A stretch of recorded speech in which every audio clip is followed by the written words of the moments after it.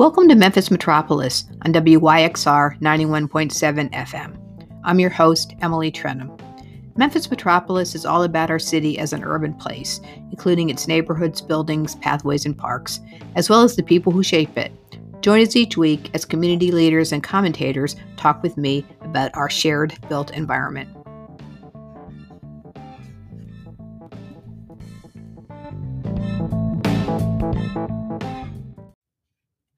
So welcome to Memphis Metropolis, everybody. I'm Emily Trenum, your host. You're listening to WYXR 91.7 FM. And first of all, I want to thank everybody that donated during the last pledge drive, which was last week on the show, on the station, actually. People that donated during the show and also donated just throughout the week. So we really appreciate the support from the community. So this week, delighted to welcome Nick Walker, who is the Director of Parks and Neighborhoods for the City of Memphis.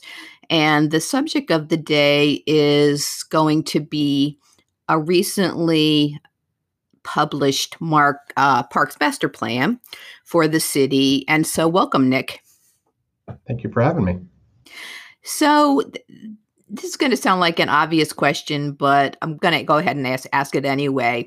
Like, why do a parks plan and why now? So as a parks director, we look at the planning process to where we're really looking at the next 10 years. The last Parks Master Plan that was done for the city of Memphis was in 1999. So it was about 22 years ago. If you talk to anyone in the parks industry, that's just way too long. The concepts that were in there were dated. It makes it difficult from a capital planning perspective. It makes it difficult from just a regular planning perspective. And so when I came on as the division director or the deputy director about 3 years ago, we started the process of issuing an RFP so that we could bring in some folks to help us do a master plan. And the goal would be to update it every 5 years. So we do it sets the course for the next 10 years. And in about 5 years, we do a check to see how we're doing. So how does, of course, we're in a, and I'm a planner by training, so I, pay attention to, what plans are being done when. And we're in a big era of planning right now after a long period, as I'm sure you know, where we didn't plan anything. We just kind of let the market forces take us where we were going to go. And that's impacted your work, obviously. But how does the park plan align with the Memphis 3.0 comprehensive plan that was developed, kind of at the same time, or certainly there was overlap there? There's a little bit of overlap, although I think most of their community engagement was wrapped up before we started on ours. Ironically, if you read through 3.0, the biggest takeaway that you get for parks is, hey, parks should develop a master plan. And so in talking with John Zena, not only were they fully supportive from at the time they did at the Office of Planning and Development, now the Department of Planning and Development, Ashley Cash, who has recently been named as the Director of Housing and Community Development and was the architect of 3.0, was actually on our steering committee. And so that was intentional. It wasn't accidental. We wanted to make sure that planning and development had a seat at the table so that our focuses were aligned with theirs. Not necessarily down to the level of which small area plans and anchors and all that fun stuff, but more philosophically that we were aligned in terms of up, not out. We really wanted to improve the assets that we have and focus on the neighborhoods where we needed a development. If you look at the Parks Master Plan itself, one of the big things that we did was to take the 3.0 equity index and overlay it on top of our inventory, because that helps us identify where our gaps were. I noticed that and, thought it was great. But, I think actually that there's probably a decent amount of overlap even with the anchor strategy, especially in some of these neighborhoods. A lot of our neighborhoods just don't have density. Yeah. And so there's not, a very busy intersection with, 3-story buildings. And so I can imagine, I don't know what all the anchors are, but certainly, I'm just like picking on Fraser, like, Ed Rice Community Center. And I mean, that may not be an anchor, but in some neighborhoods, that kind of thing is going to be an anchor probably. And there's probably lots of opportunities for alignment and leverage as you implement on both divisions.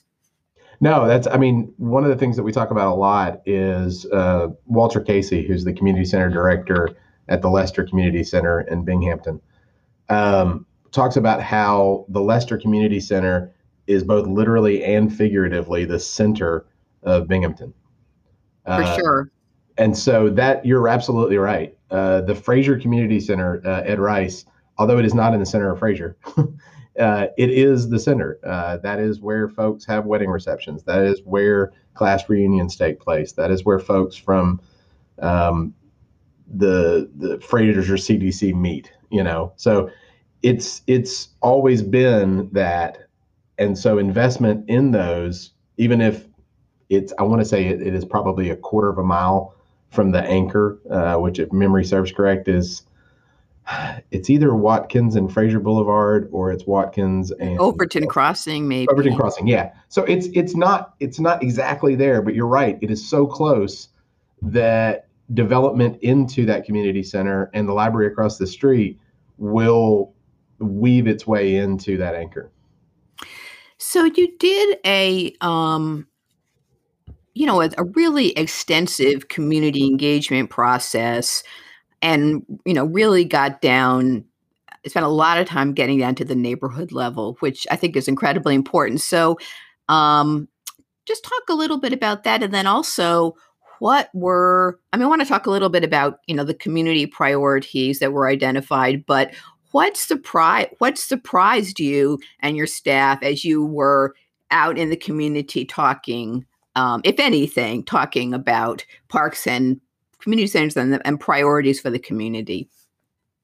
Well, the reach out into the community was intentional because what I've seen too often, I read probably 10 or 15 master plans, and the ones that I saw the most value in were the ones that really sought to get it right.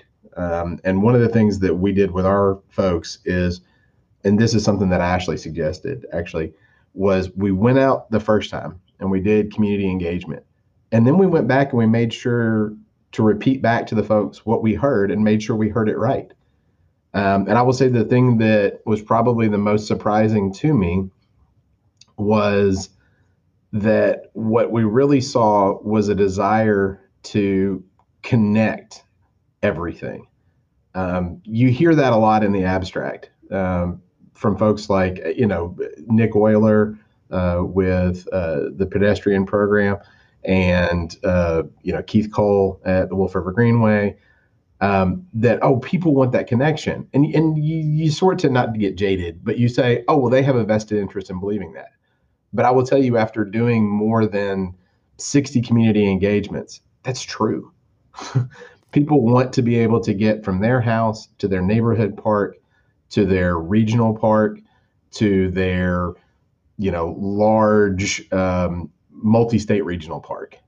And they want to be able to do that off street safely. And so the fact that was not just an academic exercise, but people in every neighborhood, regardless of the socioeconomics, said that to us, I found fascinating. That is interesting. And of course, that's been a big emphasis, I think, in the community. I mean, the regional, I don't know if you were here when we did the regional Greenprint plan, but that was, of course, a theme of, connecting green and blue assets. And I do think it's important to people. I agree. I'm one of the people that just says it because I think it's true, and I think everybody should. So I'm happy to hear that was not just my bias or Nick's, but that it was confirmed by what you heard in the community. One of the things that I thought was kind of interesting when I read over the plan was that people, there was a lot of prioritization of facilities and programs for adults. I mean, a lot of times when you go out in the community, I mean, I would say one of the first things you hear is we need things for kids to do after school. And of course, there's a huge lack of that. And I'm not saying that wasn't a priority, but it seems like there was even more desire. And maybe it's a function of our aging population. It seemed like it was even more of a desire for programs, facilities to serve adults. Yeah, no, I think that's, to me, it actually ties into another point, which I found fascinating. One of the big things we heard from folks was that our communication needed to be better. And I think that points to the fact that folks don't know about the adult programming that we have, and that they may or may not be aware of the youth programming that already exists. So you combine those two things, and it is sort of indicative of the fact that we need to do a better job of advocating for both of those things. But to your original question, I'll circle back to that.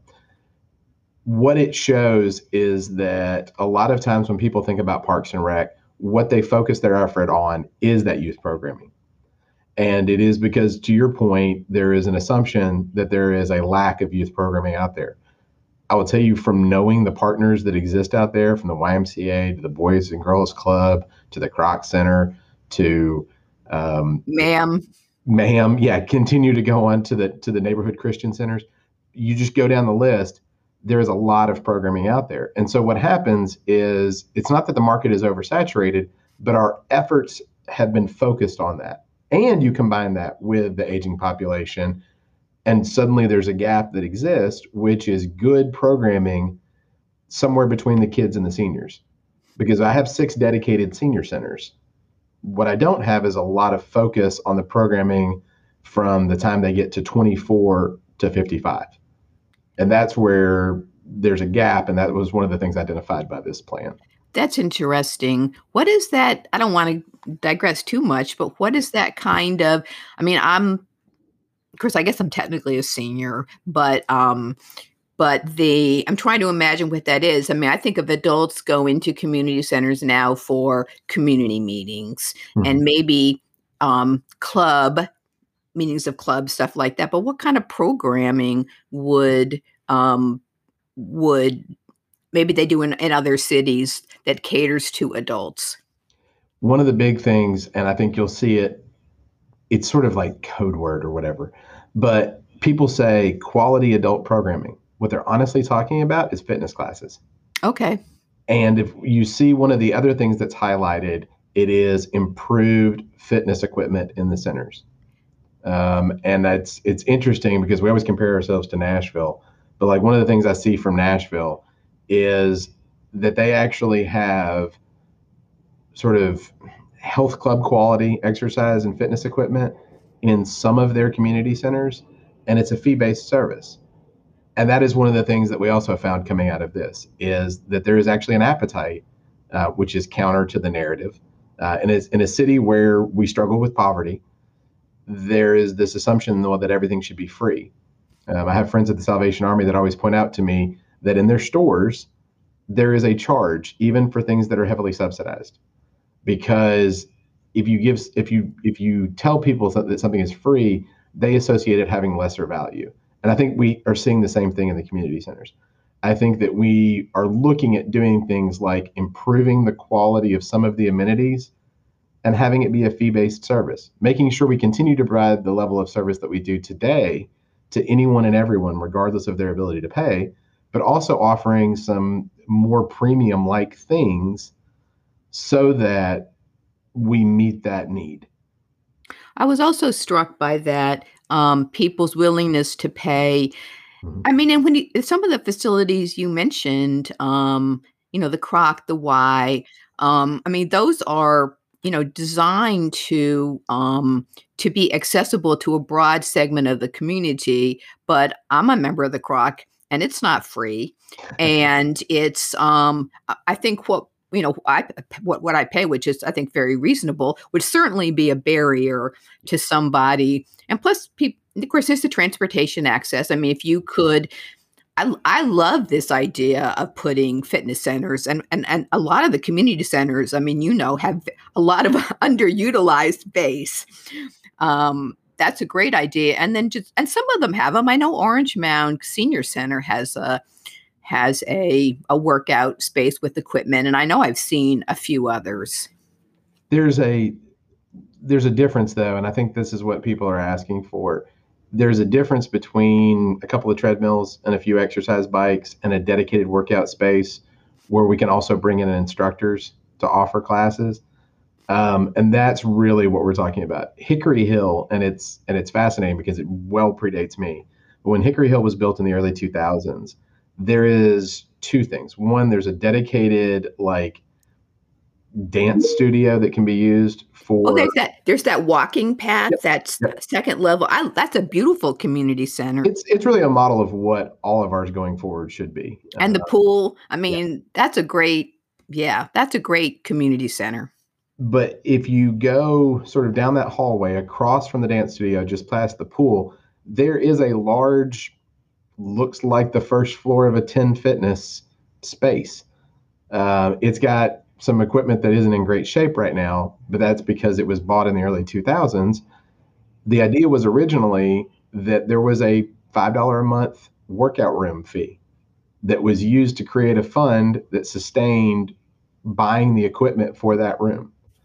And that's what we're talking about is leasing or purchasing nicer gym quality workout equipment, but charging a price that is affordable and is not Croc level, even though, as you point out, Croc isn't LA Fitness, which isn't Germantown Athletic Club. I mean, there's certainly scales of economy in this, but figuring that out makes it sustainable and affordable, which are really the two aims of recreation.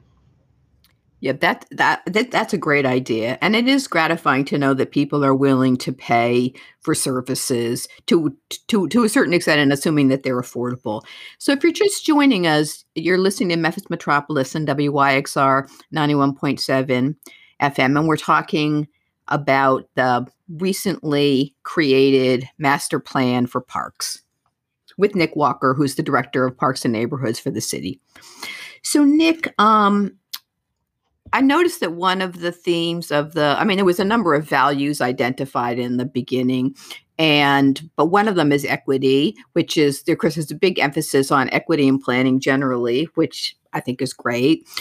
But one thing I wanted to, a lot of these kind of plans, the implementation, there's a lot of balancing going on.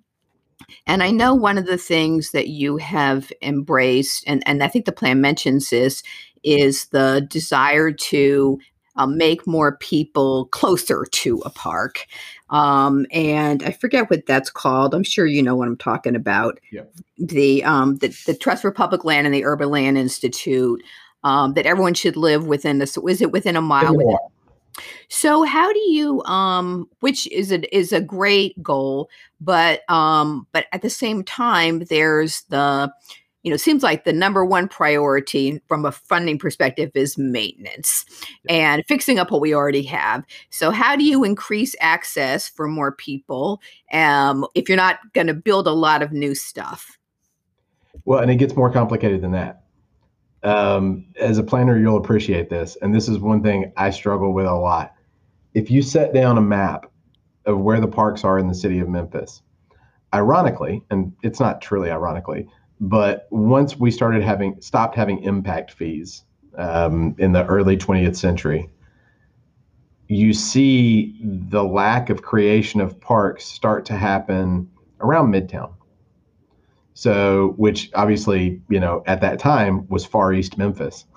Right. As the Memphis continued to grow out eastward, we did not require developers to do set-asides or have funding to create public parks. And so the density of our parks is actually right now closer aligned to an equity index. The areas where we would need to build parks if we were to get to a 10-minute walk campaign are in the parts of town where you would frankly say, I don't know that those folks need a park.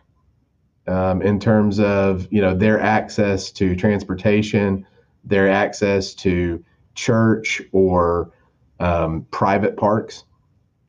But that being said, we have to balance those two things, because the studies would say that now what I am doing is being unequitable, because I'm going so far with equity that I'm not really balancing equality with that.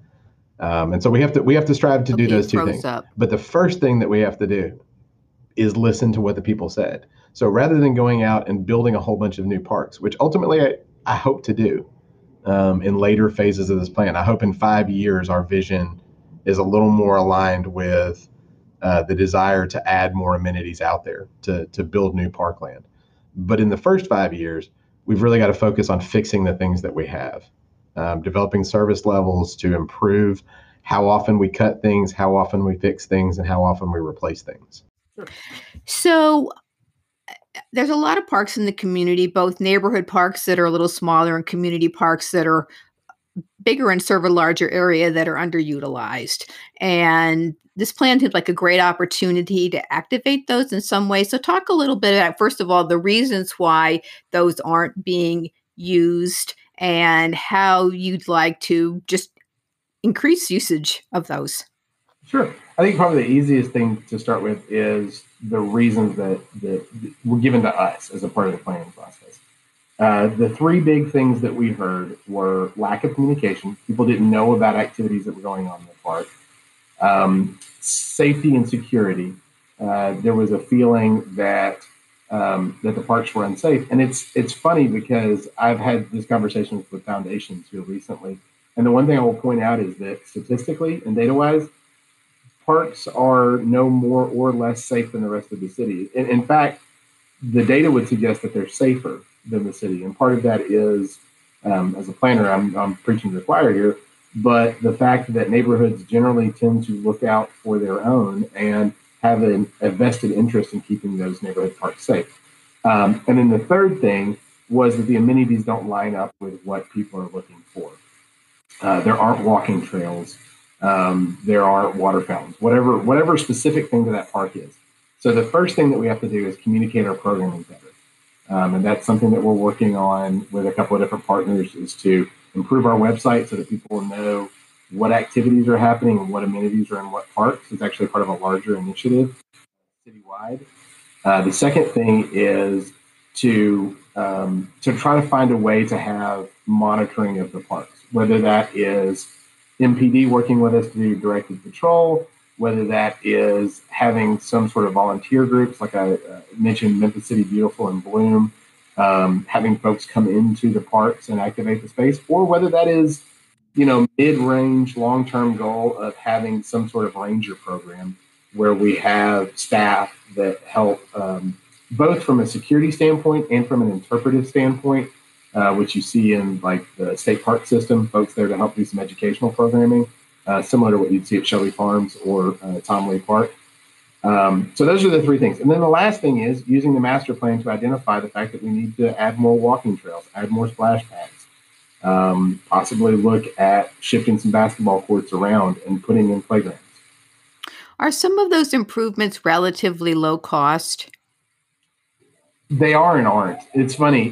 When I tell people, Councilman Morgan, I was having this conversation with him about the playground that we're going to update at Audubon Park.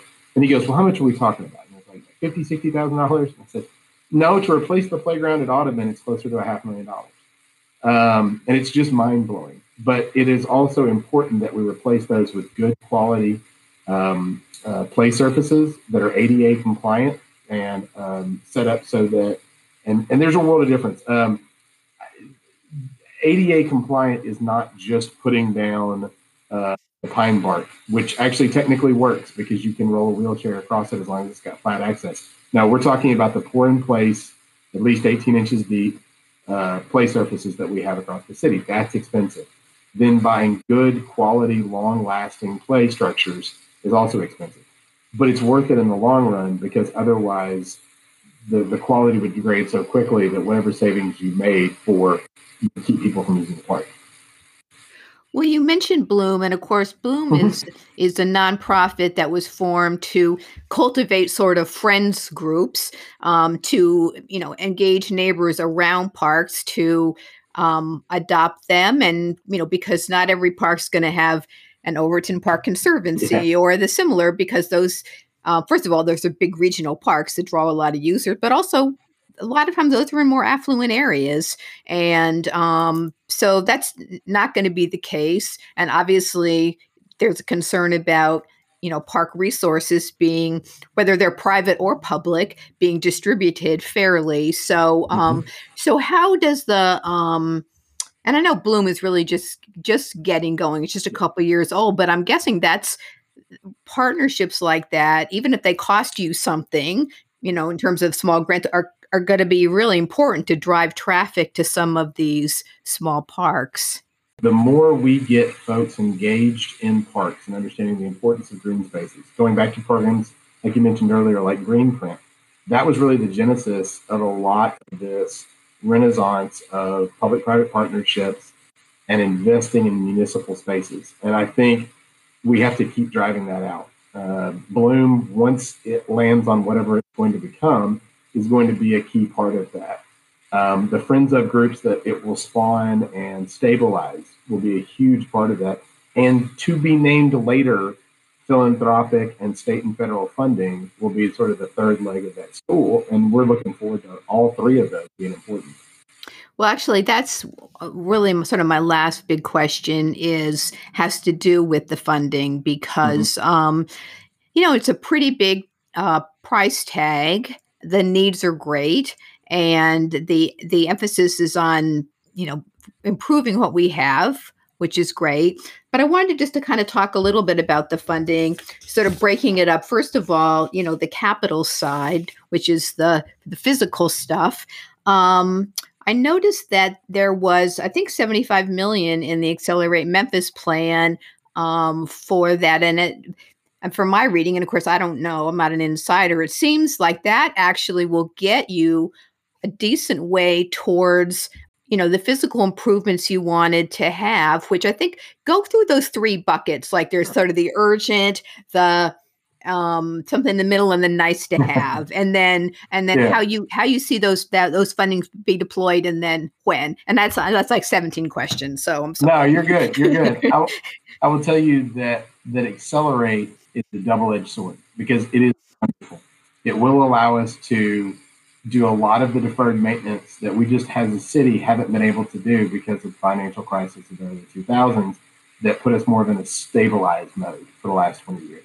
It will allow us to do deferred maintenance on our community centers. It will allow me to replace a lot of the deferred maintenance on the equipment out in the playgrounds and the parks.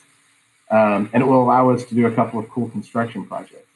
A lot of that is the stuff that you're talking about. Sort of the three buckets are the urgent that we need to get to today, the nice to have, which are the medium range goals of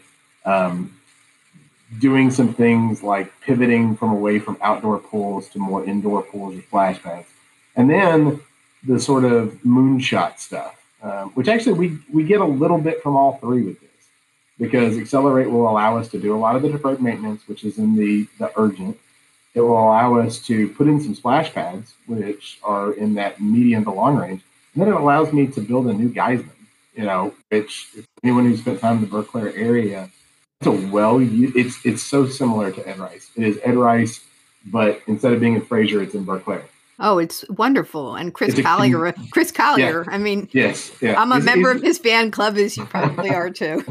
Yeah, Chris is a great guy who advocates strongly. And that is what is funny is there are 2 or 3 Chris Colliers in Fraser. There are 2 or 3 Chris Colliers in Raleigh.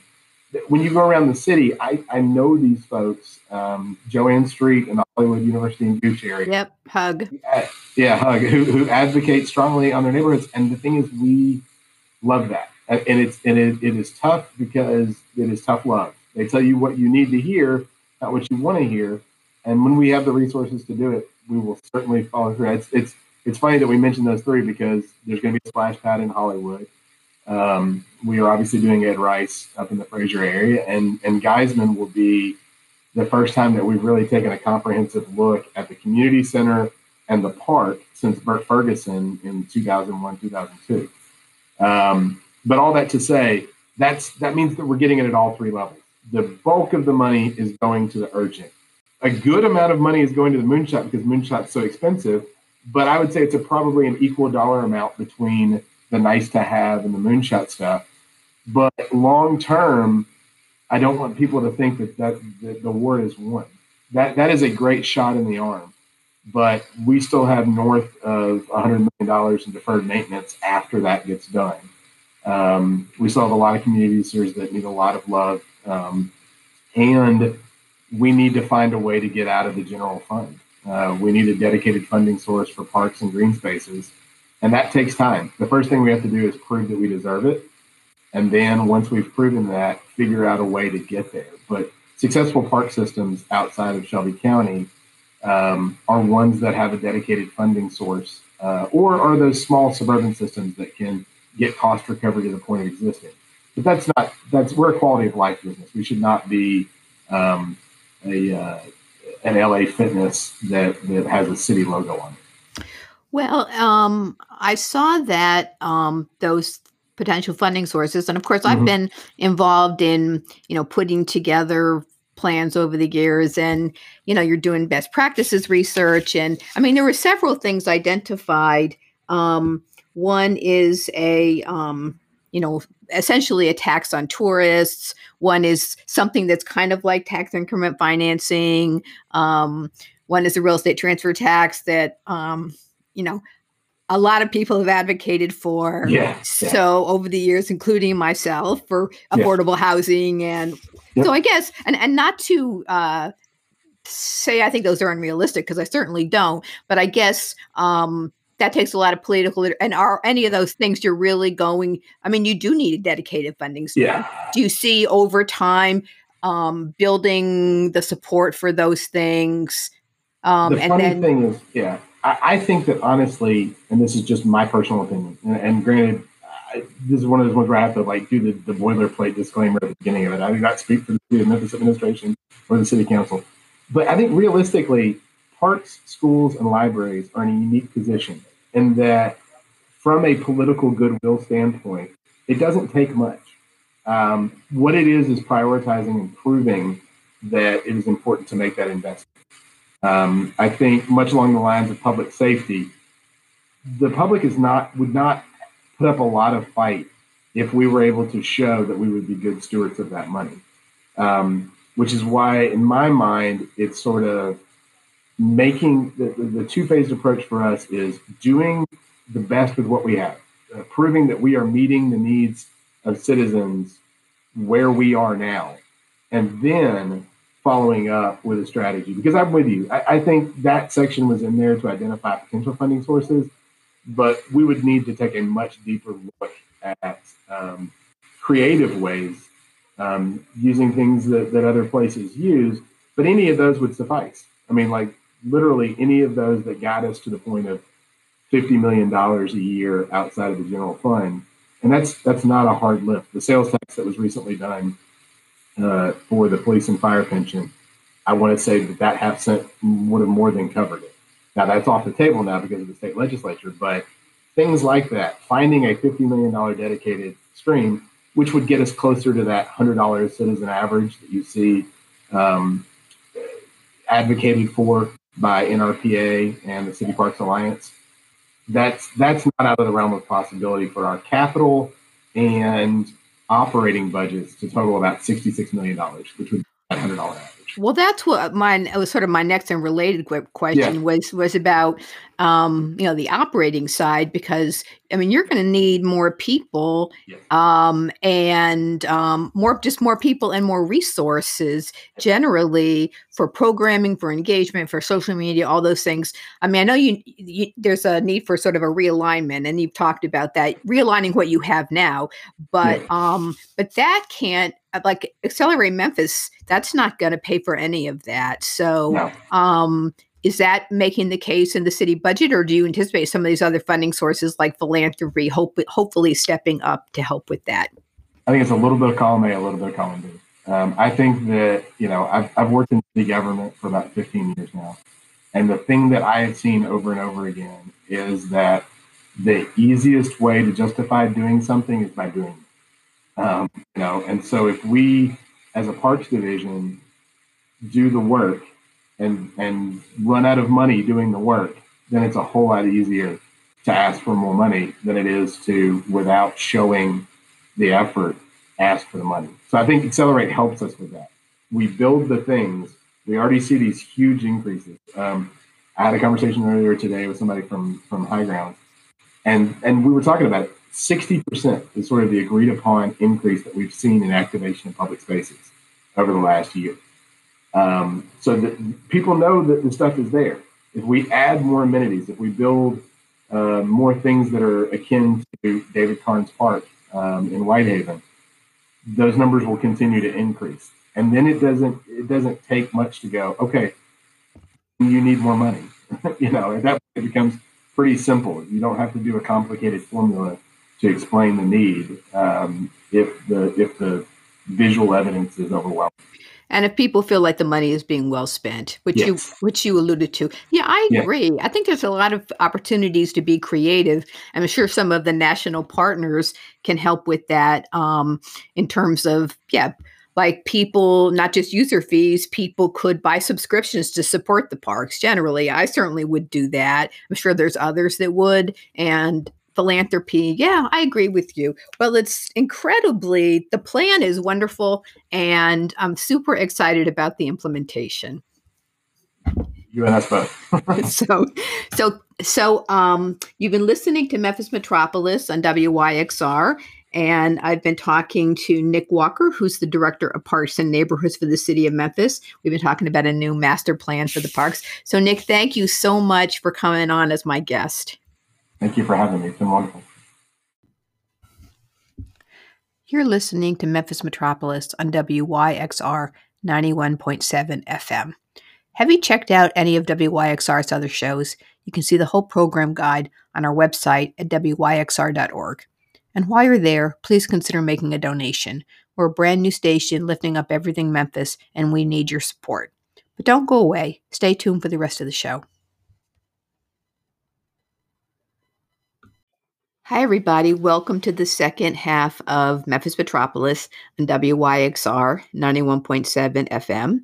I'm here with Cole Bradley. Cole's one of our regular commentators. Cole's the editor of High Ground News. So welcome, Cole. Hello. Thanks for having me back. So, Cole, we've got some news to announce, which is that you are going to be joining me as a co-host on some shows coming up in the future. Yeah, it's exciting. I mean, we're sort of bringing back the two amigos from our podcasting days, right? Exactly. I'm excited about it. We loved our podcast, and I've missed doing it in the pandemic. So this is similar. We did. Cole and I hosted a podcast, a High Ground News podcast for a while. It was hosted by Daily Memphi, and it was great. We had a lot of positive feedback from it. We had a lot of neighborhood leaders on it. But of course, that was recorded in the Daily Memphian studios. And we had a great producer, Natalie Van Gundy, help us put the whole thing together. And so, like a lot of things, that was negatively impacted by the pandemic and had to go on hiatus. In the meantime, I started Memphis Metropolis, which is some of the same subjects, a little more focused on the built environment, but a lot of the same topics, neighborhoods. And so anyway, Cole and I were just talking and decided that it would be great to team up again, especially on a series Memphis Metropolis has called Neighborhood Spotlights. Yeah, I mean, that's High Ground's bread and butter, obviously. Neighborhoods, we go deep into our specific on-the-ground neighborhoods that we have, 13 and a half now, 14 of them. You can count our first little prototype, which was the Edge years ago. What's that, 7 years ago now or something?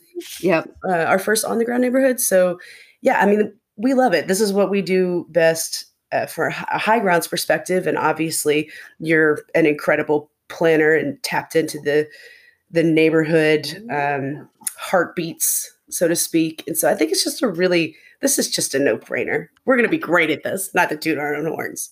I think so too. So stay tuned for that, everybody. We'll be announcing our first one here over the next couple weeks.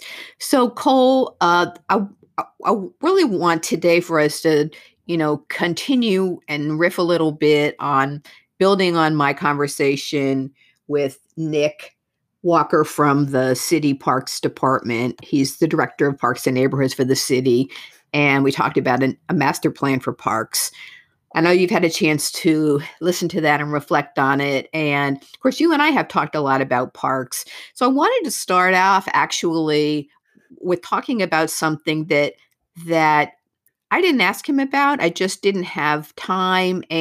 But it's something that High Ground's getting ready to run a story on, which is that there's been not surprisingly, there's been a huge increase in park and greenway usage since the pandemic started. Yeah. And I think some of it's just observation, right? You've observed it. I've observed it. We got to talking about this idea that every time I go to a park, my wife and I, we try to walk 5 times, be active 5 times a week as every doctor recommends. And so we've been going to different city parks since last fall, pick a different city park a couple times a week and check them out. And every time they've just been packed to the rafters, even in the bad weather. Well, not the worst of Snowmageddon, but even in the winter, they were busier than I'd ever seen them before. And I've had a lifelong love affair with parks in Memphis. So some of it's just observation, but it was really cool to hear Nick actually confirm that 60%, they're kind of saying it's roughly a 60% increase in the last year. That's amazing. I think it really goes to show you that while parks may not be just jam-packed and programmed daily and in constant use, they're very important. And they're a very important place when all other things are equalized, like income, when no one's got a lot of money because it's a pandemic. And suddenly you see just how important they are. When you can't be near to people inside, suddenly you see just how important they are. Yeah, it's been cool. I'm excited to see what our writer, Chris Jones, produces. I should get a draft in the next couple days. And that's going to run in next week's edition, you said? It should, yeah. It should run in next week's edition. Well, and some of the parks that have conservancies, such as Overton Park Conservancy, Shelby Farms Conservancies, have actually gotten grants to install counters. And as has, I think, the Memphis River Parks Partnership. And so there's actually data, and I don't know whether Chris is going to report this, but there's actually data in those parks that shows that I think some days there's thousands of people in some of these parks have been during the pandemic. Yeah, there will be data. I'm a data fool too. We like the numbers. And so Chris is definitely looking into some of the, not just City of Memphis, although he's talked with Nick Walker and Nick Oler, the bike ped person at the City of Memphis, because it's not just parks. We have other green spaces here, like green lines, that the usage on those have been greatly increased too. So just really curious to see what all that data shows in combination. I think it's pretty obvious that there's an uptick. I'm curious to see how much. Well, and I know there's counters on Big River Crossing. Yes. So I do think as Nick talked about, building the case for increased financial support of parks, and certainly that kind of data can't hurt, for sure. Not with the trends that it's currently showing. I mean, you talk about supply and demand. Demand is high. Yep. So along those lines, I wanted to get your thoughts on something that Nick brought up in our discussion, which was that, and specific, I asked him about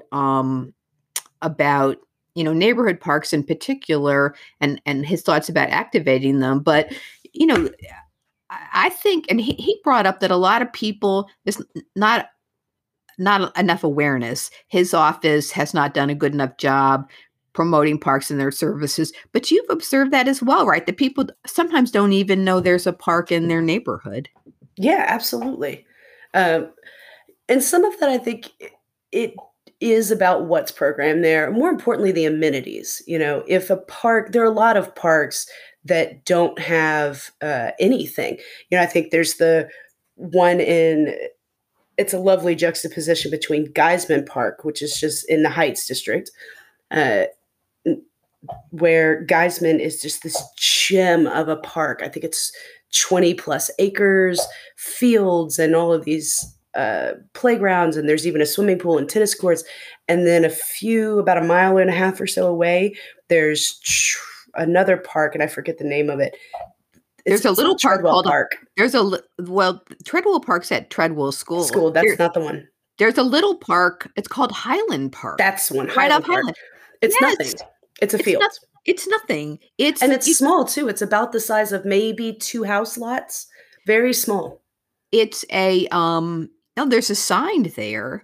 Yep. And I don't even think there's a picnic table. There's not. There's nothing in that field. And so when we talk about, park usage and park awareness, obviously you're going to have disparity when it comes to things like that. Most people in the Heights neighborhoods in Berkeley are going to know about Geisman. Very few people are going to know about this Highland Park, which would be a great small neighborhood park for the houses that sit around there. It's almost a pocket park. It is very much a pocket park, but there's nothing there. It's a pocket field, right? And so when you talk about awareness, some of it is what's offered. Some of it's also basic stuff. If there's not bathrooms that are unlocked, people aren't going to go and hang out and stuff. But, I don't know. It's challenging. It's not like Parks has a constant programming, if you're going to the Memphis Symphony Ballet, they have PR people and programming. If you're going to, stuff at Levitt Shell or whatever. Well, they need that. No, they need that, I think. And I think he intends to, beef that up. Yes. One of the things I guess my point was it's a little nature of the beast. People create their own programming at the park. Yes, there are things that happen at parks that are programmed by the city or by friends groups, etc. But you make your own programming. Therefore, you have to be aware of the park and what's offered, and you go do your own thing there. So it's a little challenging to create PR around a space that you choose your own adventure, right? Right. Like you have to know about it. It has to be top of mind for you to schedule the neighborhood picnic there. Exactly. So, yeah, I agreed. It's a little bit cart before the horse, and it's got to happen. Some of that's got to happen organically. There's never going to be programming probably for Highland Park, but there could be, a picnic table, and there could be maybe not the $500,000 playground, but there could be, a small playground, maybe with a little shade. Mm-hmm. I'll tell you, if they put a splash pad there, that would bring some people in. Always. To your point about neighborhood awareness, though, if you put a picnic table, a pavilion, something that allowed there to be a larger gathering, then more people go, more people become aware, et cetera. So that ties back into that amenity piece. So, and this is a little bit of a digression, but I've noticed this over the years, is that some of the parks are not, they're not officially active parks, but they're still on the parks list. I don't think this made it into my interview. I don't think this park got recorded, but I had mentioned to him a park that didn't seem to have any activity at all. It was a park called American Way Park. And it's right off American Way in the Parkway Village neighborhood. And I go there because United Housing has its offices down there. So I go down there for meetings. It's right near there. And you pull out and there's this, looks like a big field.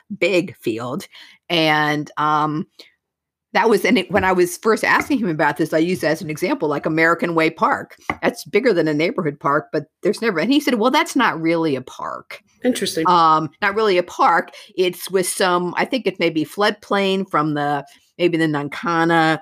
And he said, it's sort of underutilized, but you know what? There is a sign that says American Way Park.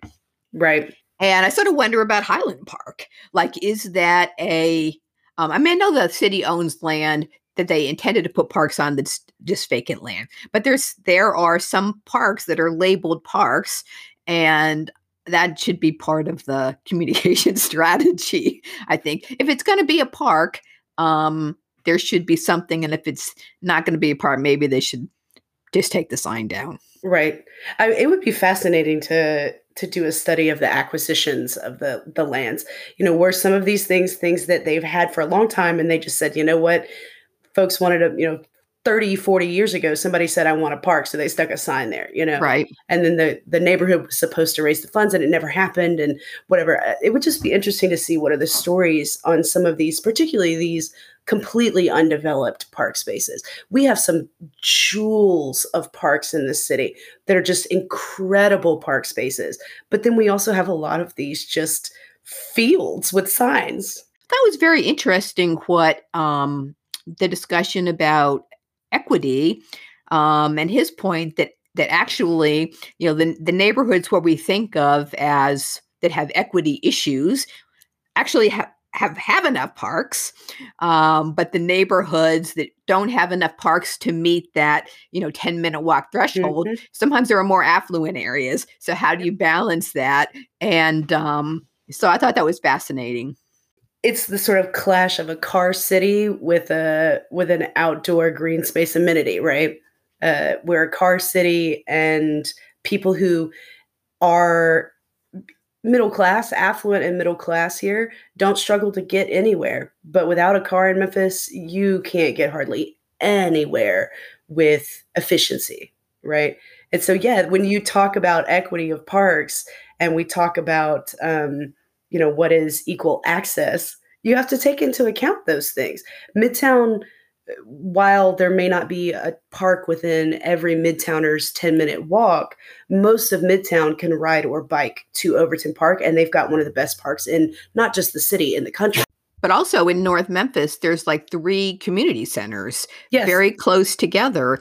And so you could argue that neighborhood has enough community centers, whereas Southeast Memphis, of course, they've got that one big, beautiful one, but they don't have as many. And it's just that we're just balancing that. Balancing that is I just thought that was interesting. It is interesting, but then also, talk about North Memphis. North Memphis spans, I think it was 13 and a half-ish, 14 miles east to west, from the river all the way to where Jackson Avenue curls up and heads towards Raleigh. Right. And they may have 3 community centers, but there are still plenty of North Memphians who do not have a park within a mile's walk. And up there, you've got major issues with transportation, with personal transportation. So, for sure. Don't get me wrong, those, as you and Nick discussed, those community centers in North Memphis are very much anchor institution, not just in North Memphis, throughout the city. They're anchor institutions, and they're well used. Hollywood Community Center in particular, very well used. And that's great, but you still have people who cannot get to those parks. For sure. I think the point was just that there's a relatively high concentration of parks and community centers in some of our our poor urban neighborhoods, whereas there isn't a big concentration in some other areas that might be more affluent. So, and so how do you balance that? How do you balance that out? I don't envy the Parks Department. It's a difficult question. It is. So, I think in the short term, they're going to focus on maintenance and repairs and upgrades. So, there is so much deferred maintenance that's long overdue. That infusion of funding from the city is long overdue. So they don't have to worry about it today. But so how, going back to neighborhood parks for a minute, we talked about ways. I asked him, and you and I talked about some ways to sort of activate, people doing it themselves and, more marketing, but how else? Let's say, Klondike Smoky City, a neighborhood park that's there, but people are not really using it. How do you get people to use it? Well, one of the things Nick said was, and I think this is true, is that there's a mismatch between what people want and what is there. Like, for example, people really want walking trails. See, that's And, pretty much and what I was going to say was you want to get people to parks, you have to offer what they want. And to offer what they want, you have to talk to them first. I think that was, the number of people that they talked to for the Parks Master Plan. I think it was 30,000 or something people. That's a substantial number of voices to include to find out what do people want. Beyond that, I'm going to say it is not fully the city's responsibility to make people aware of the parks and to make people use the parks. People are going to use the parks or they're not based on the amenities that are there, but they're a public space and it is the public's job to care about them. So the parks that have the most activation, if you look at them, they all have parks groups. They all have friends that care about them, who have taken up the cause of that park to say, we want better amenities, we want cleanliness and safety. And not only are we going to ask our government to provide that, but we're also going to ask ourselves. So going back to Geisman, and there are lots of folks, I think you guys mentioned Hugs group, and there are lots of friends groups. And so I don't mean to harp on. So let's elaborate. I didn't explain that in the first half hour. So Hug is a group, a friends group for 3 parks in North Memphis.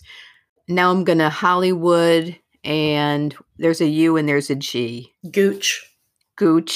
Okay. And a university. Yes. And so there's a group, a neighbor group that works in all 3 of them just to keep them activated, to help clean them up. The group's called Hug. And I just, because I mentioned that in the first half, but I didn't really explain what it was. And it's great. Yeah. And so what I was going to say was they're amazing. And I don't mean to harp on Geisman. I just happen to be a little more familiar because that was my park growing up. I quite literally teethed on basketball sitting at that park while my dad and my uncle shot hoops, and that park has been in my life for almost 38 years now. And so the way that it's progressed, I think, is just a really interesting case study on what it means when the public reinvests in their own park. So Chris Collier gets out there and starts picking up trash on his own every single day.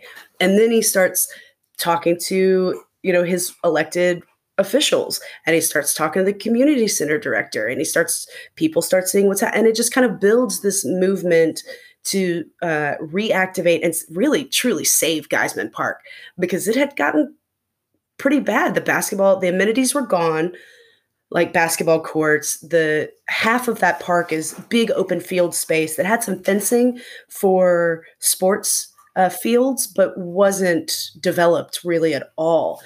And this was 5-10 years ago, that it was half of the park was underutilized. There was a playground and a community center, and even they were underutilized. You go there today on a Saturday, a pretty Saturday, every inch of that field is covered in people playing various sports, kids, adults. The park is packed. There's people playing tennis. And now to hear Nick say that park is going to be one where they sort of pilot looking at the park and the community center together and how they're adapting them, that's a fantastic one to start with for that. They're about to do an arboretum, a certified arboretum in this park that was just a field 5-6 years ago, 10 years ago. So I really think that that park is activated and active and beloved again because individual citizens stepped up and cared. And I do think it's going to take that because there's never going to be enough resources to program, provide security for, do everything that's wanted for, especially for the small neighborhood parks.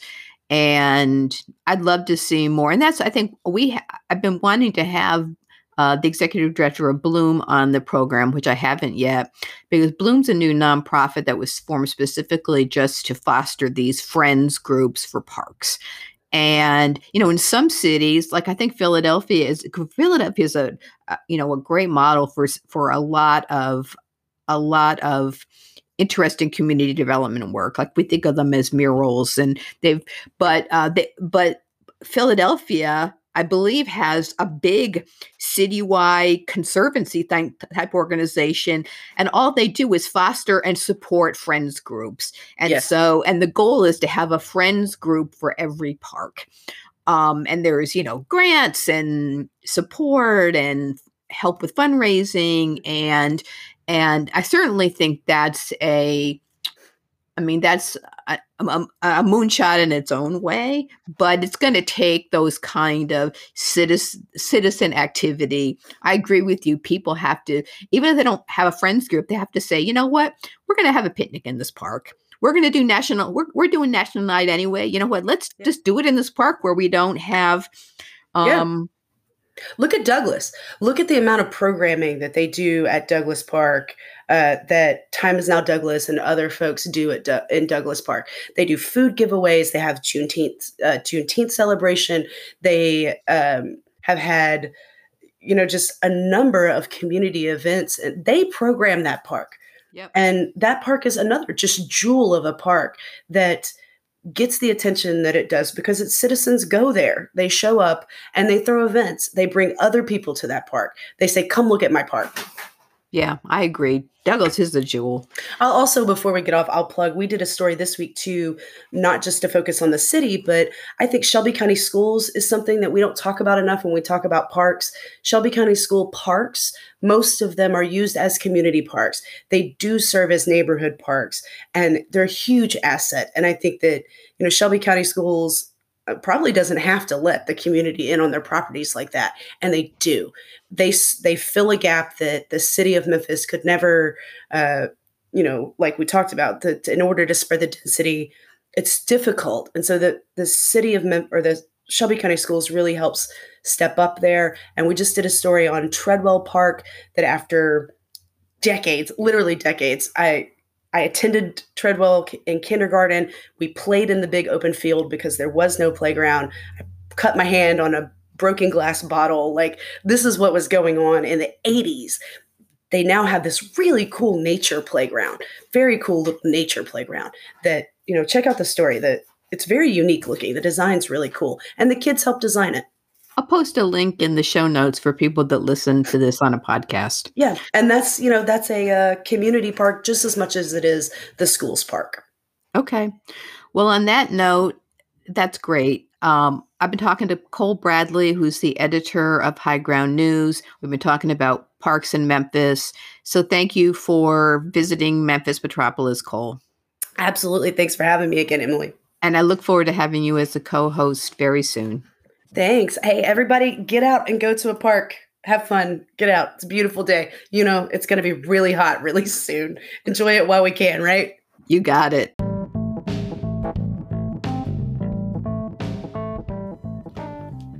You've been listening to Memphis Metropolis on WYXR 91.7 FM.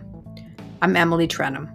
Memphis Metropolis airs every Monday at 1, so please tune in again next week. You can listen to past programs on our program page at wyxr.org or on memphismetropolis.com. You can also follow us and send feedback on social media. Now, stay tuned for Memphis Undercover with Nancy.